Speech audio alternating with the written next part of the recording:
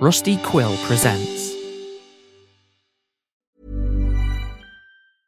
I'm Sandra, and I'm just the professional your small business was looking for. But you didn't hire me because you didn't use LinkedIn Jobs. LinkedIn has professionals you can't find anywhere else, including those who aren't actively looking for a new job, but might be open to the perfect role, like me.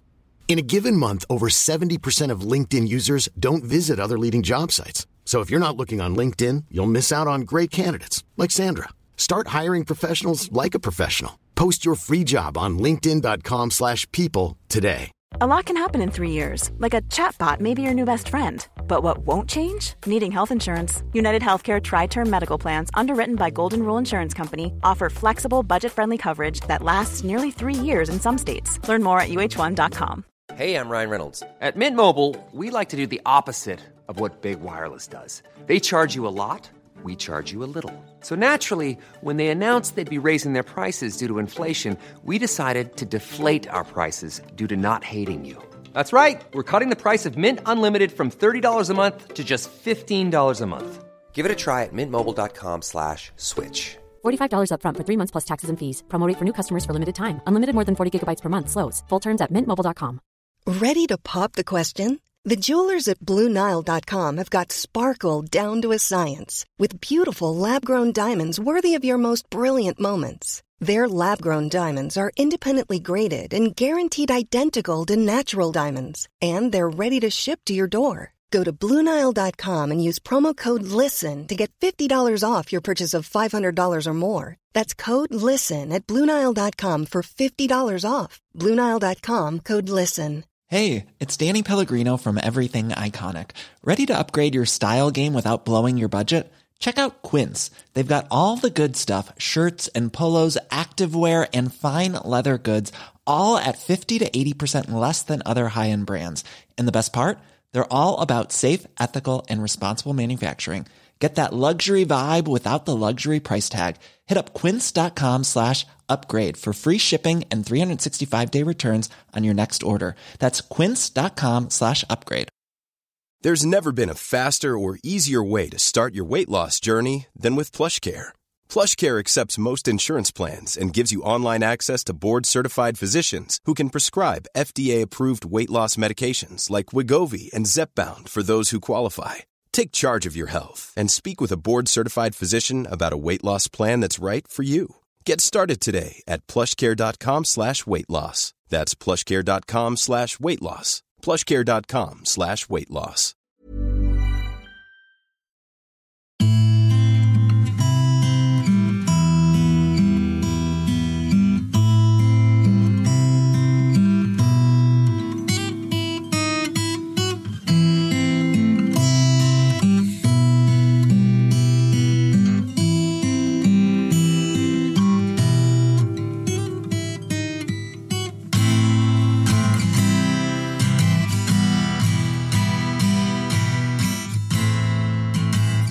Hey, everybody. Welcome back to the second season of West Side Fairy Tales. I'm your host, reader, writer, and producer, Tyler Bell, and I'll be honest, I missed you guys since we broke for our off-season hiatus last spring. Bear with me for this introduction. I've been sick, so my voice sounds a little jacked up, but don't worry, I recorded the episode, all of the episodes, much earlier this year, so you don't have to worry about this for the next half hour, just for the intro and the outro. And for those of you who are new listeners, welcome. We've got a great story for you today, but before I get into it, I want to tell you about a great book I read recently. Universal Harvester by John Darnielle is it's just great. It's a very short book, and basically any description of the plot threatens to spoil the ending, so I'll just go with this. It's a book about people and how they relate to one another. There are cults, and this guy that works at a video store keeps finding tapes. Those are, we watched movies on back in the 90s, if you haven't heard, that have been recorded over with bizarre scenes taped inside barns. If you don't know John Darnielle, he's the guy behind the best folk band around today, the Mountain Goats, which is basically just him and whomever he's hanging around with at the moment. I listen to All Hail West Texas all the goddamn time, so I'm already a bit biased when I picked his book up, but the thing is, it's just real damn good. It's a horror novel, technically, but much like Danielowski's House of Leaves, It's more a character study of the people in the story. Without going much further, I'll just say check it out. It's dope. Today's story is a character study of sorts as well. Our main character, a woman, a mother of two named Kimmy, a housewife, feels stuck in a rut. She married a man she never loved and had children she feels a great deal of affection for. She studied to be a nurse and yet is stuck making bacon for a man who doesn't really appreciate her. But an old friend has come to visit, come to stay, really, and he's going to help her break that malaise. So, without further ado, here's So Long Roscoe.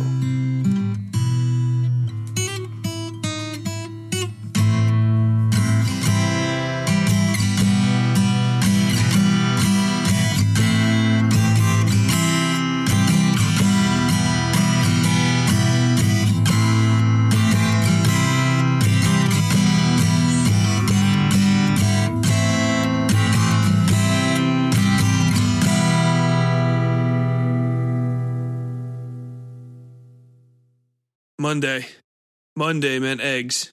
Eggs and coffee, but cooked the bacon first so the sulfur smell didn't get in her nose. Kim stared down at the fat sizzling on the hot iron. The lights from the oven hood turned the enamel white of the range to a pissy yellow. She turned them off, her hand finding the switch by muscle memory. The pan was hard to see like this, but bacon didn't need light to cook. It cracked and sizzled. "Bacon again?" Roscoe asked. She clenched the spatula in her hand, crushing it so tight the blood fled from her knuckles.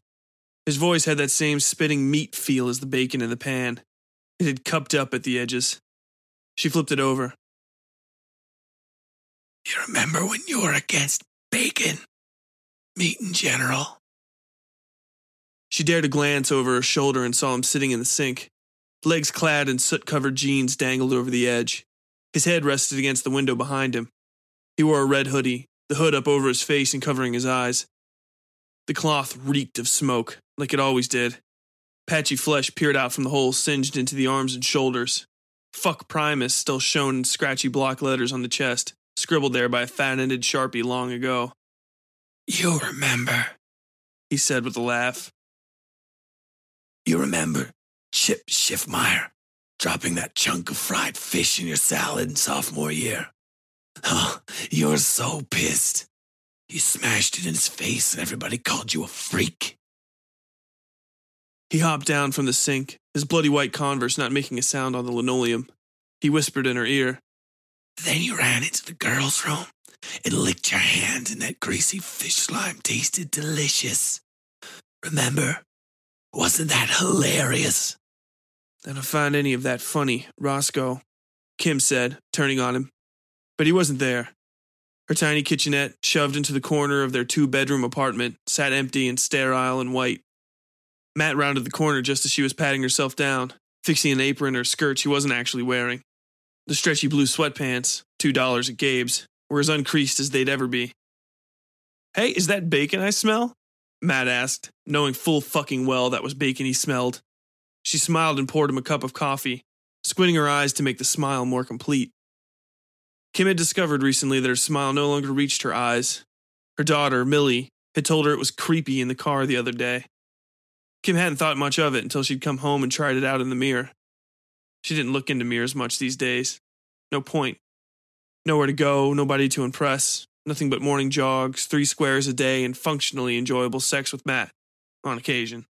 Usually while drunk. Sometimes while drinking. Kim had noticed her creepy smile, standing naked in the bathroom after a run. She ran after everybody had left for work or before everybody got up. This was one of the latter cases. She could hear the kids snoring softly in their shared bathroom as she sized up her body in the mirror. Stomach flat, stippled with muscle, arms still as cardio skinny as they had been when she got competitive at cross country as a high school freshman. Her breasts showed only the barest hint of sagging, a slight deepening of the crease between the underside of each one and her stomach. At 33, her body was in great shape. Her face and skin had begun to show their age, lines that never went away, that got a little deeper by the time Christmas rolled around. In her heart, Kim knew she was preserving herself, though she didn't know for what. Like the 11-year-old hunk of frozen wedding cake in the freezer, she was stuck in time, deteriorating, perfect, there, forgotten. And with that thought in her mind, she had smiled. The effect had frightened her more than the possibility of a dark splotch on her now annual mammograms. Her mouth moved without disturbing the rest of her face, as though somebody had pulled her smile into place with the tips of their fingers. Her eyes were cold, distant. Kim wasn't afraid of the smile itself, though she did look ghoulish in the thin morning light coming through the soaped bathroom window. She was afraid that her mask was slipping, and that she'd been wearing a mask in the first place. Had other people noticed? Her other daughter, Ursula, or Matt? She was more frightened after realizing those were the only people in the whole goddamn world who would notice, who could. She didn't have friends, or even acquaintances, really. Kim had felt nauseous and braced herself against the sink. She smelled him coming before she felt his fingertips tracing hot lines across her naked stomach. Roscoe slid back into her life like carbon monoxide beneath a nursery door. His disgusting cheek pressed up against hers, and she could see the pointed ends of his cracked teeth as he broke into a smile. "I still think you're beautiful, baby," he'd whispered. That had been almost 2 months ago, 7 egg and bacon breakfasts with coffee and just as many weeks of Matt sauntering into the kitchen and asking if he smelled fucking bacon cooking.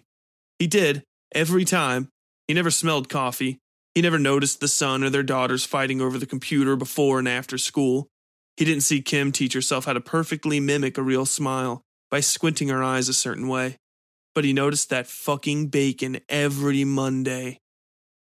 In a few minutes, she had everybody at the table and eating. She sat last, digging into her single fried egg and 2 strips of bacon with slow, deliberate incisions. Matt insisted they listen to the radio, and she did her best to tune out Ira Glass's simpering, nasally whine. She froze mid-bite as Roscoe rose up from the floor behind Matt. She could see the green glint of his eyes as he raised her white-handled Cutco chef's knife, a $120 purchase from Matt's niece, over Matt's head. Matt went slack as Roscoe's scabby hand cradled his chin. Roscoe grinned at Kim and then started slicing the side of Matt's head off in bloody ribbons. Skin fell onto the shoulders of his powder blue button-up shirt and left smears as they slid down onto his lap in clumps. Kim took a deep breath and blinked, and Roscoe was gone. Matt gave her a quizzical look and dug back into his meal without asking a single question, his head back in one fat piece and sat firmly on his thick neck. Matt would never ask her if she was okay, if she wanted to talk about something or had something on her mind, because he knew he was getting fat and old, and no closer to any sort of success than he'd been when he'd finished inside her drunk at a college party 12 years ago. Kim didn't remember the incident at all. She'd been seeing Matt on and off again because he had a good weed connection and bought all of her drinks. Roscoe had been around often at that time of her life, when she was working herself near to death to finish her nursing degree. Matt thought he was the only one for her. More by ego than evidence, but she'd been drowning herself in cheap hookups and anything that could crack the doldrums of school and work. And so Kim Waverly had gotten knocked up on a filthy green couch at a nondescript flop house. 4 weeks after that, a doctor at the free clinic had told her that yes, she was pregnant, and no, they did not do abortions. So she had kept the child, become Mrs. Matt Beaker, and named her first daughter Millicent, after her favorite Disney villain.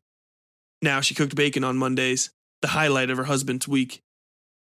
"Mom, can I ask you for something?" Ursula said. "Yes, honey, what is it?" Kim replied. Roscoe was flitting around the room now, even being several places at once, and she followed him with narrowed eyes. He stopped behind Ursula. Her youngest daughter had Kim's own auburn hair and hazel eyes. She was 6 now, and had a gap in her upper row of baby teeth. She started.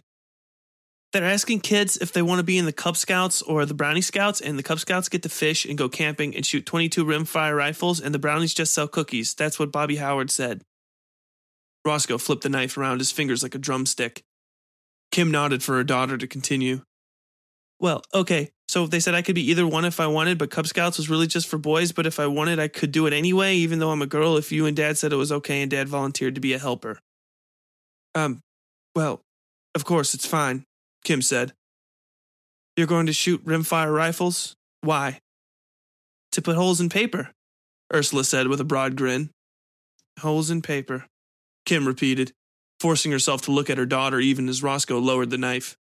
"That's fine with me. Go nuts." Ursula smiled and then frowned as Kim glared at Roscoe. His face hung just over the girl's tiny shoulder. Kim could see the exposed, blackened bone of his left eye socket. Ursula looked over her own shoulder to follow Kim's expression. Kim jumped up and grabbed Matt's newspaper off the table, swinging it over Ursula's head and through the specter of Roscoe. It felt solid for a second and then it was gone, as though it had never been there. Perhaps it hadn't. Kim rolled the newspaper up and slapped it hard against the refrigerator twice. She heard rattling at the table as her family jumped in unison.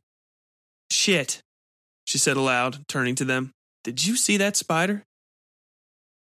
The rest of the morning was uneventful, and Roscoe behaved himself as best he could, sitting on the refrigerator and kicking the magnets and papers off onto the ground. Kim forced herself to ignore him, to not react when he started swinging off the chandelier, ripping it from its moorings. He crashed through the dining room table, a collapsible circular card table Matt had found outside a run-down bingo hall. Martha Stewart had said a nice tablecloth could hide anything, and she'd been right, for the most part. Matt left with Ursula, who still went to the primary school. Drop-off times were half an hour later for Millie's middle school, and it was in a different direction to boot. Matt threw out another of his tired aphorisms. Off to the old salt mines. When he left. Mining would break Matt like an old twig, she knew. And that's what her father had done for a living, up in West Virginia. Matt sold real estate in Pensacola, Florida, for a firm that neither respected nor rewarded him. He did do his best. She kissed him. Kim turned in time to catch Roscoe's knife just before it smashed down into Ursula's skull. It tore into the forearm she threw over her daughter's head, sliding easily between both arm bones and showering her youngest with blood. Her fingers twitched impulsively as tendons and nerve connections severed. Her daughter thought the move was an impromptu hug, and she embraced Kim's leg, rubbing her cheek against the solid thigh muscle. Roscoe watched them from atop the stove, face slack and expressionless, his chin hanging low. The knife, perfectly clean, sat in the wooden holder beside him, where it had always been. "We have a few minutes before school," Kim said to Ursula. Her daughter's perfect little face looked up at her. "Why don't you play with the computer a bit, now that you have it all to yourself?" Ursula grinned and ran to the black IBM set up in the corner of the living room, where she'd spend the next 10 minutes playing the hell out of solitaire. The girl refused to try the game with real cards. Kim looked at Roscoe and gestured toward the bathroom. His slack face rolled slowly on his neck until it faced her. She knew he understood, and wasn't surprised when he was already waiting for her there. He was leaned up against the wall, hands thrust in the single large pocket at the front of the hoodie. "Cute kid," he said. "Younger than you were when we met. Remember that? I do." He walked over to Kim and stood close to her. "I know you do, too." "What the hell do you want?" she asked, rubbing her temples. "I want to make you happy, girl," he said, getting closer. "I want to make you feel good. Remember when I made you feel good?" He wrapped his arms around her, running one hand over her shoulder and then her throat, and the others dipping down over her bottom. Then he pushed her violently forward so that her head banged painfully against the faucet. "Remember?" She took a deep breath and blinked. The pressure of him was gone and she was alone again for a second. She flipped on the ceiling fan to stifle the noise in the bathroom and sat down on the toilet to pee. He came back in and sat on the edge of the tub, his face inches from hers. His eyes were the only clean part of him, the only part not torn or burned or missing, just like the last time she'd seen him. "I remember," she said after she finished. She buried her head in her hands. "Who did you talk to before you made me?" he asked with a laugh. "I'm imagining a mean little purple teddy bear with teeth. Rawr." His fingers clawed the air between them. She chuckled, despite herself. He'd always made her laugh, even when he'd hurt her. Even after he'd hurt her. "There was nothing," she said. A pause followed. "Maybe that's not true. Nothing like you for sure, but a piece in me waiting to be fitted. Searching for the right puzzle." "I was gonna kill you one day," he said solemnly. "I know," she said. "You shouldn't feel bad," he said. "I don't." "Liar," he replied, his voice all that was left of him. Selling a little or a lot? Shopify helps you do your thing however you cha-ching. Shopify is the global commerce platform that helps you sell at every stage of your business. From the launch your online shop stage to the first real life store stage, all the way to the did we just hit $1 million orders stage. Shopify is there to help you grow. Shopify helps you turn browsers into buyers with the internet's best converting checkout. 36% better on average compared to other leading commerce platforms. Because businesses that grow, grow with Shopify. Get a $1 per month trial period at shopify.com/work. Shopify.com/work. Hiring for your small business? If you're not looking for professionals on LinkedIn, you're looking in the wrong place. That's like looking for your car keys in a fish tank. LinkedIn helps you hire professionals you can't find anywhere else, even those who aren't actively searching for a new job but might be open to the perfect role. In a given month, over 70% of LinkedIn users don't even visit other leading job sites. So start looking in the right place. With LinkedIn, you can hire professionals like a professional. Post your free job on linkedin.com/people today. Hey, I'm Ryan Reynolds. Recently, I asked Mint Mobile's legal team if big wireless companies are allowed to raise prices due to inflation. They said yes. And then when I asked if raising prices technically violates those onerous two-year contracts, they said, "What the f*** are you talking about, you insane Hollywood ass?"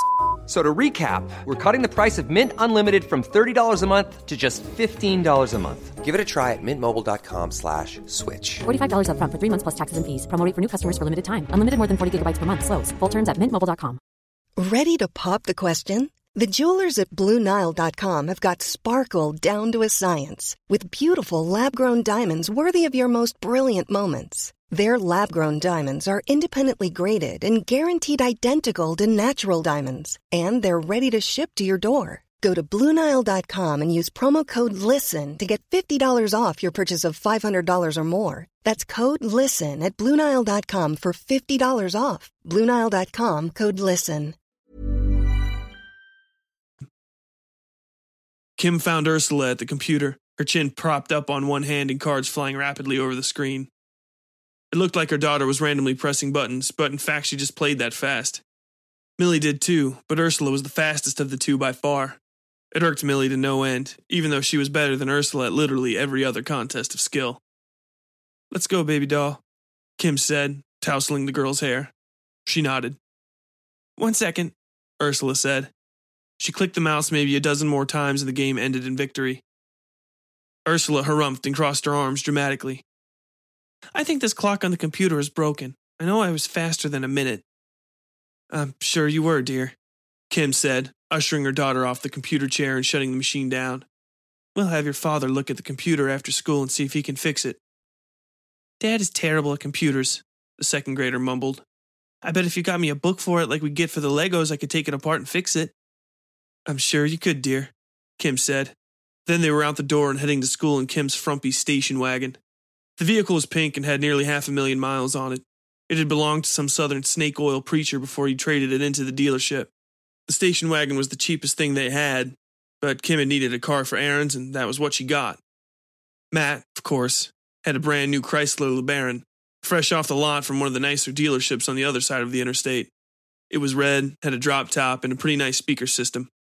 Kim's station wagon only picked up the AM band because something had broken in the stereo and the AM/FM button no longer worked. Matt needed the better vehicle, he said, because the real estate customers won't buy spit from a man with a shabby ride. "How fast does this baby go?" Roscoe asked from the passenger seat. Ursula sat in the back, just behind Roscoe, because that was her seat in every car, whether they owned it or not. They had ridden in a bus once on a trip to Orlando, and the experience had nearly broken Ursula. She could not decide whether she sat in the second seat from the front or the first seat from the back. Her tantrum had subsided after a few seconds, and she had settled on curling up on Kim's lap. Kim saw her in the rearview mirror, clucking her tongue softly every time they passed a gray mailbox. Bland Pensacola suburbia spread out all around them, and there were plenty of gray mailboxes. It was one of a dozen small, personal games that Ursula played to entertain herself on car rides. Roscoe leaned over in the back seat. He was there now and in the front at the same time, and clacked his broken teeth together. Some of them chipped further, and bits of tooth fell onto his lip. "Bet we could get this baby up to 80 by that stoplight," he said. "Give the 6 o'clock news something to speculate on. Was she drunk? Depressed?" He adopted a newswoman's brusque falsetto. "Did she even think of the poor 6-year-old girl in the rear seat of her car before killing herself and 6 others at a stoplight on Northwest Street? Police have yet to release the toxicology report on the mother of 2. Kim bit her lip, dying to tell him to shut his fucking mouth, but not wanting to disturb her daughter. Ursula had grown bored of clucking at mailboxes and now sat clapping a song out on her thighs, some tune Kim recognized from the radio but couldn't place. Roscoe joined in, singing along perfectly until Kim recognized it as that new Tom Petty song, You Don't Know How It Feels. Ursula didn't sing the words, just slapped out the beat and sang the guitar part. There's someone I used to see, Roscoe sang, grinning wildly. She don't give a damn for me. He sang along through the chorus, Ursula beating out the song as rusted chain link and scraggly front lawns flew by outside the window. Roscoe laughed and sang, and Kim gripped the steering wheel harder. People come, people go. He sang louder. Some grow young, some grow cold. Roscoe grabbed the steering wheel and jerked it hard to the right. Kim sucked in a deep breath and held it, her body shuddering as the car skidded sideways across the road, curving into a dry-rotted wooden fence. She gently shut her eyes and eased off the accelerator, even as she felt something give under the front left tire, even as the car started flipping wildly end over end through the air. I woke up in between a memory and a dream. Roscoe cackled through the sound of shattering glass and tearing steel. Kim felt hard, sharp things piercing her chest and throat, felt her wrist snap and give as the force of the spin pulled her arm through the window and crushed it against the ground, felt the trickle of blood leaking down through her collar and over her chin as the car settled on its roof in somebody's backyard. Kim took several deep breaths and saw she had slowed to a stop on the side of the road. A cat looked at her with slanted eyes from a nearby porch. Ursula had stopped singing in the back seat and just sat quietly, not wondering why her mother had pulled over to the side of the road. Her car sat alone on the road, nobody behind or before her. She turned and patted Ursula's leg, and the girl smiled at her. I think I would have liked her, Roscoe said as Ursula hopped out of the back seat in front of the school. Ursula tossed on her black jasmine backpack in a way that knocked her slightly off balance. She took 3 long side steps to correct herself and then turned to her mother. Kim smiled and waved at the girl, then watched her hop up to a group of friends as they walked through the front doors. I'm sure you would have, Kim said. You're a sick fuck, Roscoe. Kim's smile faded the further she got from the school, from her daughter. She and the other parents dispersed out of the carpool lane and into the world. Kim had heard other mothers talking about how much they loved dropping the kids off at school, how it unburdened them. But Kim felt untethered. With Ursula around, there's plenty of motivation to ignore Roscoe's bullshit, to close her eyes and count to 5 while holding her breath. To be sane, she supposed. But without her little girl around, she felt numb, alone in a colorless sea, adrift, waiting for something to float by so she could reach out her long arms and drag it down, down, down into the crushing dark beneath the waves. She drove, away from Pensacola, taking left and right turns with abandon, ignoring the signs to turn back, to turn around, even when there really weren't any. Roscoe rode with her, fiddling with the radio and cracking jokes. He tried to remind her of the things she'd fought to forget, but out here on the ethereal highway, he had little power. She was just Kim Waverly again, the same creature she'd always been. What she needed was a little kick, just something small like that disgusting chunk of Chip Schiffmeyer's fried fish sandwich from sophomore year.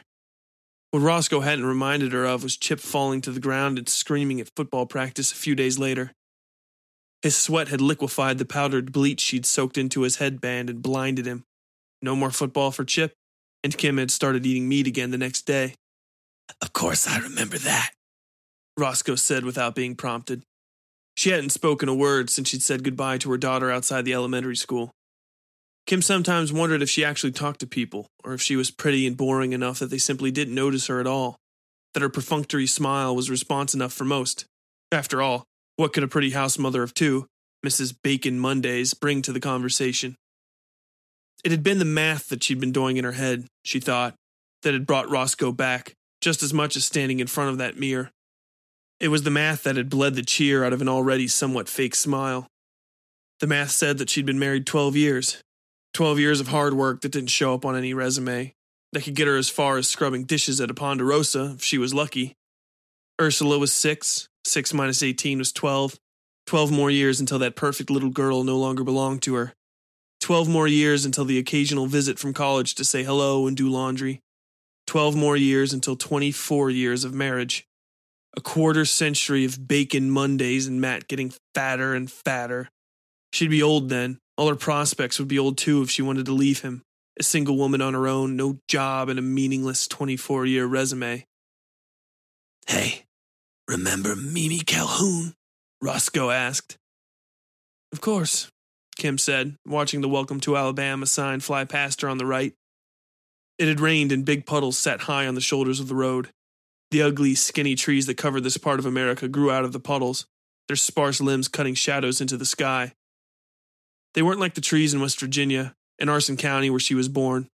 They weren't like the trees at the University of Cincinnati either, where Matt had ruined her chances of becoming a nurse, where she'd watched Miranda Mimi Calhoun drown in a cold, lonely alley. She'd only known Mimi in passing. They ran in the same crowds, the people who partied with Matt's friends at his fraternity house. Mimi had hooked up with Matt regularly. They'd even tried dating before he was ready to settle down. Kim hadn't really cared. She wasn't the type to get jealous. Matt cheated on her, if it could be called that, with Mimi a few times that she knew of. That's why it hadn't made sense to Kim that she'd followed Mimi out of the bar that night, one of the cramped, stinking college bars where everybody went on Tuesdays. Mimi was stumble drunk and sweating, barely able to stand on her own. Kim wasn't much better. Roscoe had been there, wondering aloud where Mimi was off to, and Kim knowing almost for certain that she was going to go hook up with Matt. Mimi hadn't the presence of mind to look around the alley when she took a shortcut through. She hadn't grown up like Kim had, in the worst part of a bad place. She never suspected people might want to hurt her. She certainly never suspected Kim Waverly, of all people, would come up behind her and give her the lightest push down the stairs. So feather light it might have been a tap to get her attention. The word in the papers and subsequent candlelight vigils was that she'd broken a leg and concussed herself on the unforgiving concrete stairs. They talked about how she might have lived if she just stayed where she'd fallen, if she hadn't tried to crawl forward for help. Nobody knew that it was Kimberly who'd calmly descended the steps and dragged Mimi's head over to the blackened puddle of November meltwater. Nobody suspected a thing. Not the two off-work busboys who found her 20 minutes later and tried to resuscitate her, whom the paper had deemed unlikely heroes. Not the police or Mimi's friends or parents. Not a single soul in the world knew except her and Roscoe. Not even Matt, who came to her with tears in his eyes at a party a few days later. Kim burst out laughing. She had completely forgotten about that. Holy shit, she said under her breath. I knew you'd forgotten, Roscoe said. He was looking out the window and clucking his ragged tongue every time they passed a small rural house. Soon he wasn't clucking at all. They'd passed the last house nearly an hour ago. Kim didn't know what she was looking for, but she had time. At least 4 hours until she had to get back and pick up the kids. Until then, she knew, she would drive. The road narrowed to a single lane. Light clouds painted the sky like afterthoughts. Long, wispy strips of white connected to the heavens seemingly without purpose. She saw a truck approaching behind her, the same white as those clouds, but massive and growing larger. She could see the blue Ford decal on the grill almost at once. She'd always had good eyes. Your eyes are what I always liked most about you, Roscoe said, almost as though he were in a dream. They were the same color as mine. I thought that meant something. Do you remember what I told you? That it was like looking in a mirror, Kim said without hesitation. That was something she'd never forget. That or what had followed. The truck had covered the distance between her bumper and the horizon in seconds. It now loomed in a rearview mirror, totally blocking her view of the road behind her. She couldn't even see the driver, just the shining chrome of the grille and that cobalt blue Ford logo. She thought about speeding up or scooting over into the breakdown lane to let him pass, but decided against it.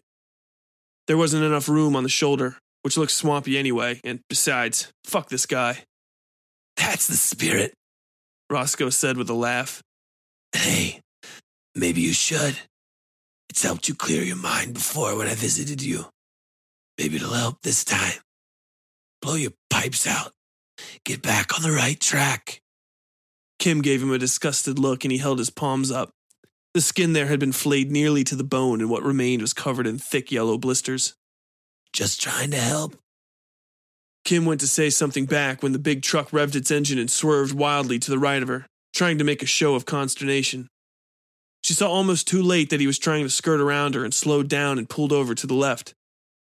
The big truck shot by at maybe 100 miles per hour. She was going only 65, 10 over the speed limit on this stretch of highway. Kim raised her hand to flip the guy off, but slapped it back down on the steering wheel as the back end of the truck pitched wildly sideways. She slammed the brake and felt a jolt as the Ford nicked the front right end of her station wagon. Kim cursed as the station wagon started into a spin of its own.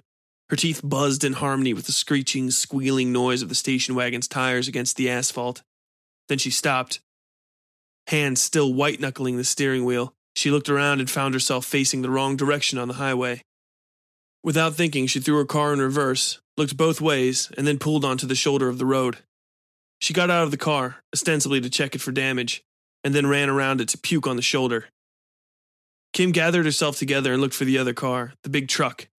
She saw nothing but dark black skid marks on the highway and some light scarring on the grass from where he'd left the road. She started following the deep, nonsensical gouges in the earth, not knowing what she expected to find. They led to a single pile of crushed glass littering the ground, and an almost perfect hole in the trees where the truck had clearly flown through upside down. She could even see the square outline of where the truck bed ended at the back of the cab. "You should check it out," Roscoe whispered. "Someone might be hurt."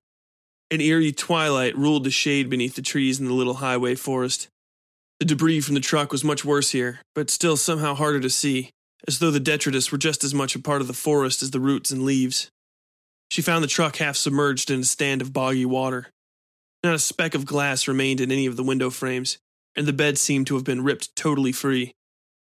What remained was a sad black skeleton of twisted steel ending in two wheels, one of which no longer had a tire.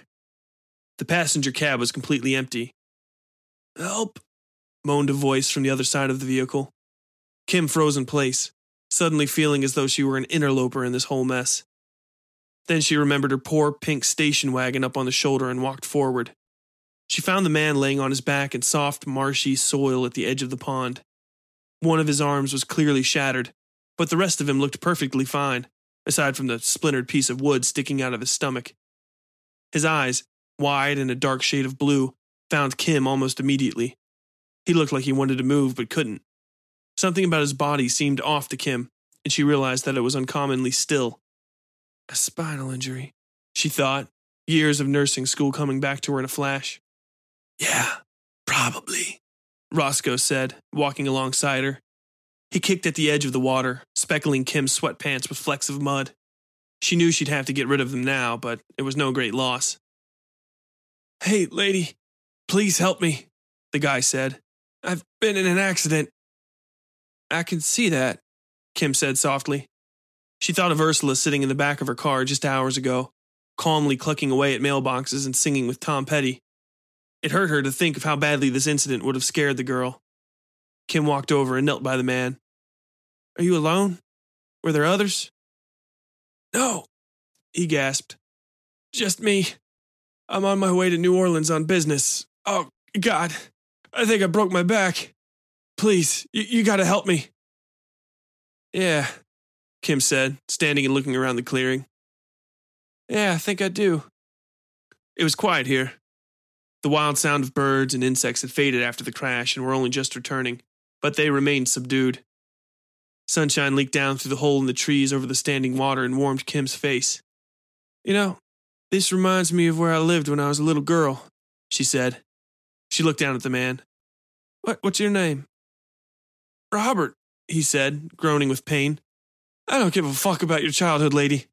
Just get out on the highway. Somebody's got to come by. They got to." Kim shook her head and looked back the way she'd came.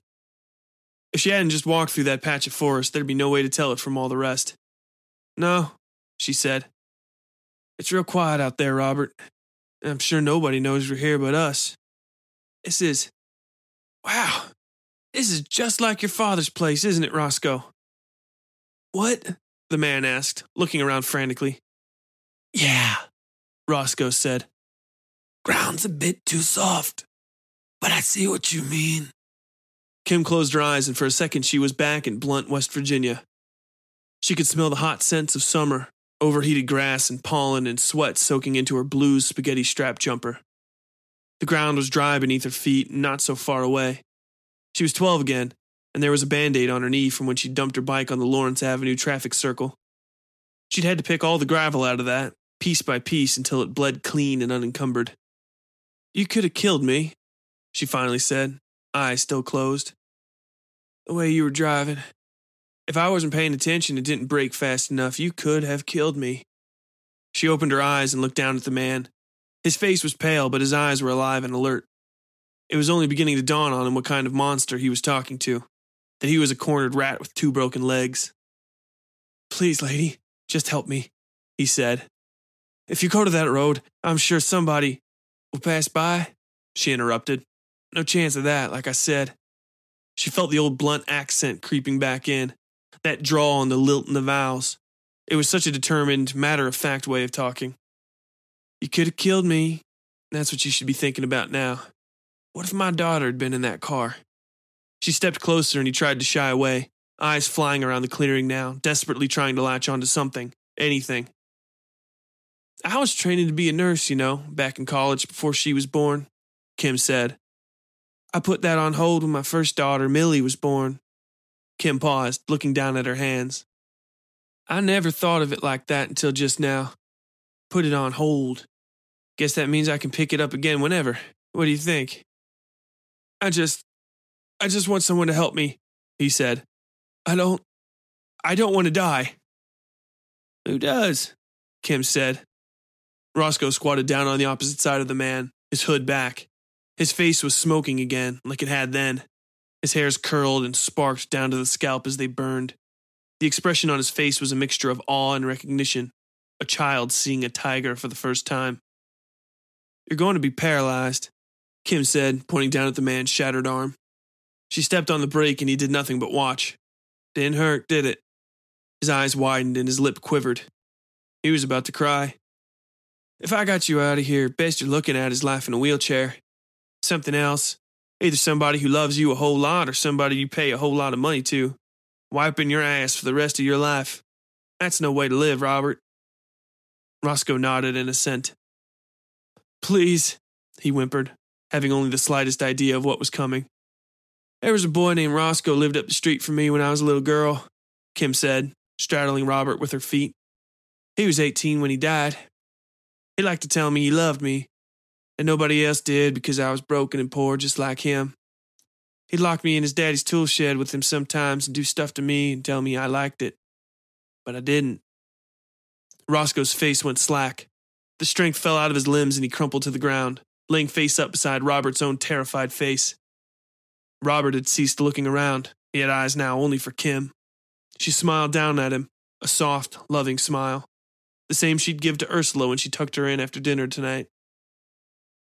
"I stole a road flare from Roscoe's daddy's shed, filled that nasty little place with gasoline," Kimmy said, dropping to her knees. Her bottom rested on Robert's stomach, just above his useless hips. The shard of tree branch in front of her rested against her chest. "That day I told Roscoe I wanted him real bad, that he could hurt me the way he liked and I wouldn't scream or cry or any of that. I told him to meet me in the shed, but I hid behind it. Then I threw the flare in when he went inside." Kim ran a finger over Robert's forehead, then rested her palms on his cheeks. "You see," she continued, "I thought he'd just burn up in there, but instead the whole inside of the shed blew apart. It threw Roscoe about 10 feet. The fire had gotten in his lungs, burned off parts of his face and hands. But his eyes, Robert, they were just fine. Still alive, looking at me. I need you to look at me, Robert. I need you to watch me during what comes next. Mimi didn't, and I think that might have ruined her for me. So I'm going to need you to watch." "Please," he said. "I won't tell anybody. I won't say anything." "I know," Kim said. Roscoe couldn't talk either, but I knew what his eyes were saying. They were telling me how bad it hurt. They were begging me to let him go." She slid her hands down onto Robert's chest and pushed him into the mud. He screamed for just a second before the groundwater rushed in over his mouth and nose. His head thrashed in the murky water. It didn't take her much to hold him down. It hadn't taken much to finish things for Roscoe either. "You're so like him, Robert," Kim said to the dying man, knowing full well he couldn't hear her but speaking anyway. You were so cocksure and full of yourself until just this moment. No thought for little girls and women in ugly pink station wagons, but here you are. Roscoe looked at me when I pushed the rest of the air out of his chest. Robert, I need you to look at me now. I need you to look at me, Robert. Small bubbles, smaller than all the ones that had come before, floated up out of Robert's open mouth. She felt a few tentative spasms in his chest and then nothing. She wondered just where the damage to his spine had to be that his lungs still worked so well and his arms didn't. She'd be sure to ask that in anatomy class. Yes, anatomy class, Kim said. I already have the credits, but it's been so long. Robert, what do you think? He said nothing. His wide blue eyes, so like the color of the Ford logo on his big white truck, were growing pale and cold. But they were open and looking back at her just like she'd asked. Thank you for that, Robert, she said, standing and looking around the clearing. Roscoe, are you there? Nothing. She smiled and pushed herself out of the muck. Her clothes were ruined, but there were extras in the trunk. Throwaways she'd never had the mind to drop at Amvet's. She stripped naked on the side of the highway and wiped herself down with the clean parts of her soiled clothes, then wadded up everything and jammed it back into the bag. She'd drive back to Pensacola barefoot, stopping to throw the old bag of clothes in a dumpster on the way. Matt would never ask her why she was wearing the old Mickey Mouse t-shirt with "You Are My Sunshine" embroidered across the chest, even though she planned to wear it as pajamas from now on. And she knew nobody would ever ask her about the lonely death of a traveler named Robert, whose big, bad Ford flew off the road and landed in an Alabama swamp. But people would ask her what made her want to go back to nursing school, she knew. And she knew that when they did, she'd smile and tell them that a visit from an old friend had cleared everything up for her, just like it always did. Kim sat in the driver's seat and found it warm and waiting. Then she turned on the car, cranked the speakers up to 10, and pulled a U-turn toward Pensacola.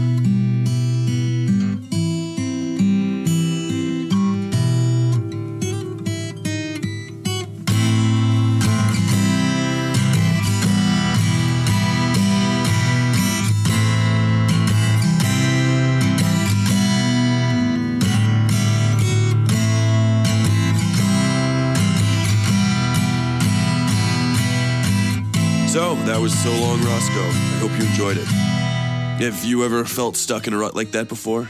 Did you handle things differently? Be sure to pop by and let us know on social media. We're on Twitter at WS Fairytales and Facebook at Westside Fairytales. You can drop us a line by email at westsidefairytales@gmail.com. I love hearing back from fans, so don't feel shy about hitting me up. We'll be back in 2 weeks with our episode, They All Come By, about a guy stuck drinking at a bar waiting for people who may or may not show. It's in the style of a Twilight Zone episode, so if you're into that thing, you'll probably love it. Until then, don't forget, stay safe out there. Westside Fairytales is written, read, scored, and produced by Tyler Bell. All content herein is copyright 2017 Tyler Bell.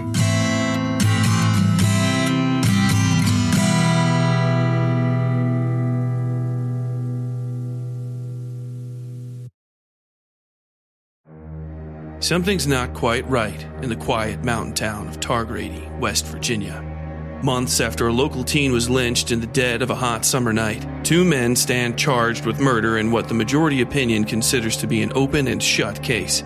But Adelaide Stevenson, a young crime reporter from Charleston, is finding out the smallest cracks in the official narrative run far, far deeper than she could have ever expected. Join Adelaide in West by God as she navigates small-town secrets, the dubious ethics of her own profession, and the dark whispers of an ancient creature, known to some as the Witchem Woman, who prowls the shadowed hollers that lie between night and nightmare. Sent on overnight assignment to cover the start of the trial, Adelaide quickly realizes the story she's been told, and been telling, doesn't make sense.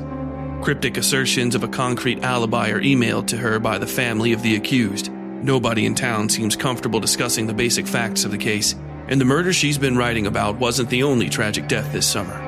Adelaide extends her stay against the wishes of her editor, and her investigations take a complicated and dangerous turn as she discovers the true depths of the mysteries surrounding Targrady. The only real evidence from the night of the murder may lie in the hands of a notorious local crime family led by an enigmatic woman known as the Fetid Queen. Local authorities seem to grow more hostile by the hour, and even Adelaide's own career might not survive this assignment. Featuring an eclectic cast of characters ranging from violent and horrifying to outlandish and fabulous, West by God is a must-read novel for anybody who enjoys Twin Peaks, Stephen King, and all the creepy places you find just off the path in the woods. It is the debut novel of Tyler Bell, a USMC infantry combat veteran, former crime and courts reporter for the Charleston Daily Mail, and creator of the award-winning West Side Fairy Tales horror and dark fiction podcast. Due for release by Henlow Press in October of 2023. Learn more at westsidefairytales.com/westbygod.